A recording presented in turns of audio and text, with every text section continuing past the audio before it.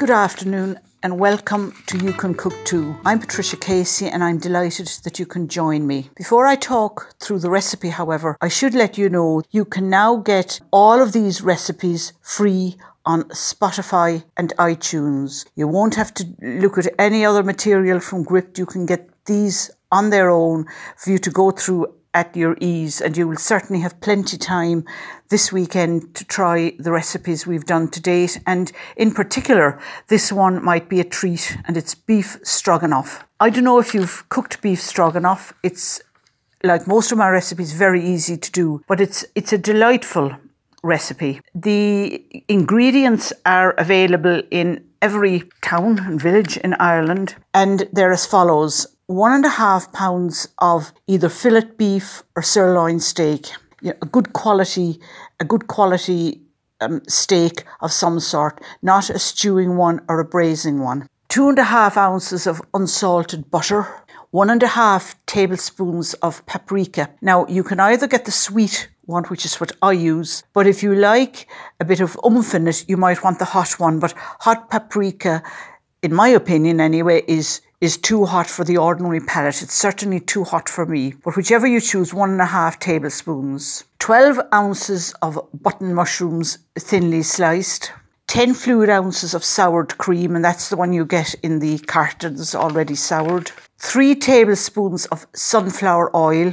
2 teaspoons of lemon juice, and then at the end a small handful of chopped parsley to garnish it, and some salt and pepper as you like. You start by cutting the steak into roughly 1/2 inch slices. It's fine if you want to get it already cut up in the butcher's and it's in cubes, but it looks nice if it's steak slices, about 1/2 inch thick. And then you melt the butter in the pan. To the melted butter, and you have 2.5 ounces of it, to the melted butter you add the paprika, that's the 1.5 tablespoons of that, a large onion, which I forgot to mention in the ingredients, but I'm mentioning it now. So the large onion chopped up, and you cook the two until the onion is soft. That'll probably take 5 minutes or thereabouts. You don't want it to brown, but just nice and soft. And then to that, you add the chopped up mushrooms. And remember, we have 12 ounces of chopped mushrooms. And you add them to the paprika and the onion mix and cook them for 3 to 4 minutes very gently. You don't want anything to break up. You want the mushroom slices to remain unbroken and whole. So you cook them for 3 to 4 minutes, and then you take that mixture out of the pan and put it aside. Now, don't wash the pan. Leave it as it is. And to that you add 1/2 of the oil. And we have 3 tablespoons in total. So we'll add 1.5 tablespoons of oil. And to that you add the steak. Now, it's a good idea before you add the steak to just dry some of the liquid from it with one of the kitchen paper towels. And then you fry that in batches. Don't put it all in together, because firstly you might break it up with, if you have to spoon it around too vigorously, and it'll take it longer in the end. So just fry it in maybe 2 or 3 batches, and fry it quickly so that it browns quickly, and season it with a little bit of salt as you're turning it. Depending on how well you like it, it doesn't actually need to be completely cooked through, to be completely brown. If there's a bit of red in the middle, that's fine, because it will go on cooking when you re-add it later on. So when you've cooked all of the steak, you add the ingredients that you had taken out and put aside. That's the mushroom, onion, paprika mixture, and you mix that gently around. Always mix the stuff gently to keep everything intact. And then after that, you put the soured cream on top. 10 fluid ounces of soured cream. You can mix it all into it, or you can in fact just take the mixture of meat and mushrooms and onion out and lay a little bit of the soured cream on top and let it sort of melt naturally into it. Both look absolutely gorgeous. You then add 2 teaspoons of lemon juice, and you decorate it with a handful of chopped parsley just thrown roughly over it on top, but chop it small. And the best way to chop parsley is to put it into a small glass with a scissors, and the scissors will cut it very small, because you won't have expend too much energy getting it into fine pieces. You then serve it with either noodles. Some people serve it with pasta, but I can't convince myself that the Russians liked pasta that much. So I serve it usually with either rice or noodles. I also like gherkins on the side. They add a nice tartness to the whole mixture. And then a salad, or perhaps some vegetable like leeks. If you can get hold of red cabbage, kind of spiced red cabbage, or the red cabbage cooked with cooking apple that I think I've done for you before, you can use those to serve with it as well.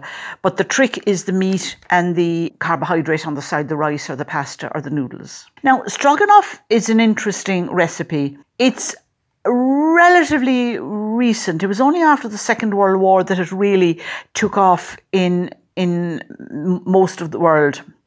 It goes back to a French chef called Charles Brier. And there are two stories about how the recipe began. First is that he was a chef for a very rich family in St. Petersburg. And that's Count Pavel Alexandrovich Stroganoff. So he called the recipe after this man who was the count in whose chateau he worked. And he entered a cooking competition in St. Petersburg in 1891. That this was the recipe that he had invented for the cooking competition, and he won it. And so he decided to name it after Stroganoff. However, the story may be apocryphal, because when some researchers looked into the good Count Pavel Alexandrovich Stroganoff, they found that in 1891, had he lived, he would have been 117 years of age. They also found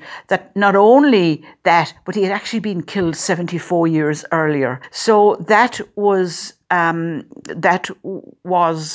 may not have been true. There's a linked story to that, which is that the reason he chopped the steak into very thin slices, and indeed the mushrooms into thin slices, was because the Count's teeth were fragile and were failing. And so that he wouldn't break his teeth when he was eating the food, he was given this very finely cut up dish. The second and possibly more likely one is also linked to the Stroganoff family, descendants of the Count. And they were very rich Russian upper-class family. And at that time in Russia, in the 1890s, 1870s, 1890s, in Tsarist Russia, they were very fond of the French, and they sent their children to France to go to school. They hired French chefs to come and cook. Children were being taught at home, their home teachers were French, and so on. And so that this was a dish that was invented by Charles Brier for the descendant of the Stroganoffs. Now, the Count himself had no male heirs, so when he died, he wasn't allowed to leave it to his daughter, because women weren't allowed to inherit estates at that time. But his daughter was married to a distant relative, and so he inherited his wealth and his dacows. And this man, Charles Brier, was the chef there, who did indeed cook it for them and did indeed enter it for a competition, and it won. Some others suggested that, in fact, Brier never worked for the Stroganoffs, that he just invented this recipe of his own accord. And because it was a very luscious recipe, linked it to the aristocracy and picked the name, the Stroganoffs, as the name to link it to.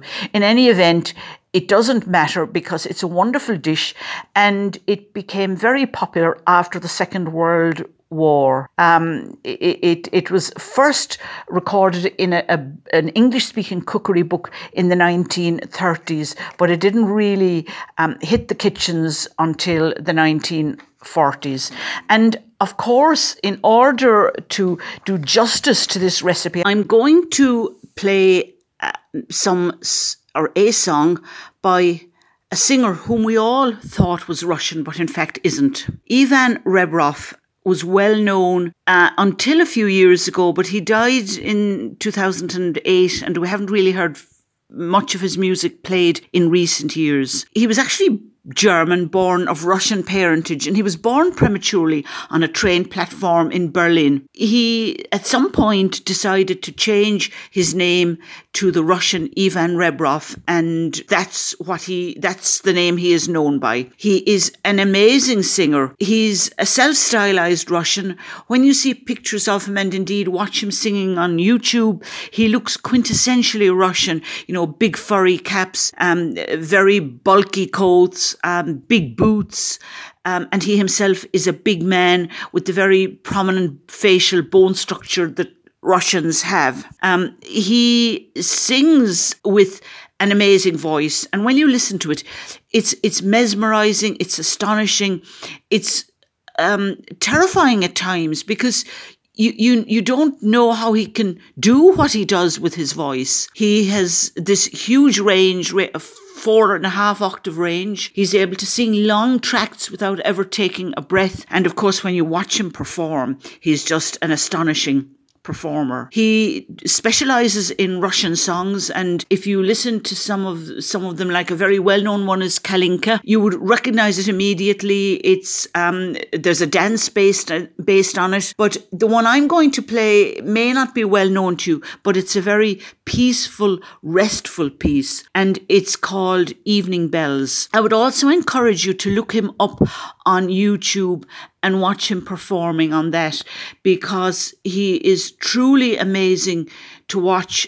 as well as to listen to. So I hope you enjoy Evening Bells as you pick up the bird song in it, listen to the star, watch the stars twinkling, and feel night falling gently. It's a wonderful piece. Evening Bells by the wonderful Ivan Rebrov.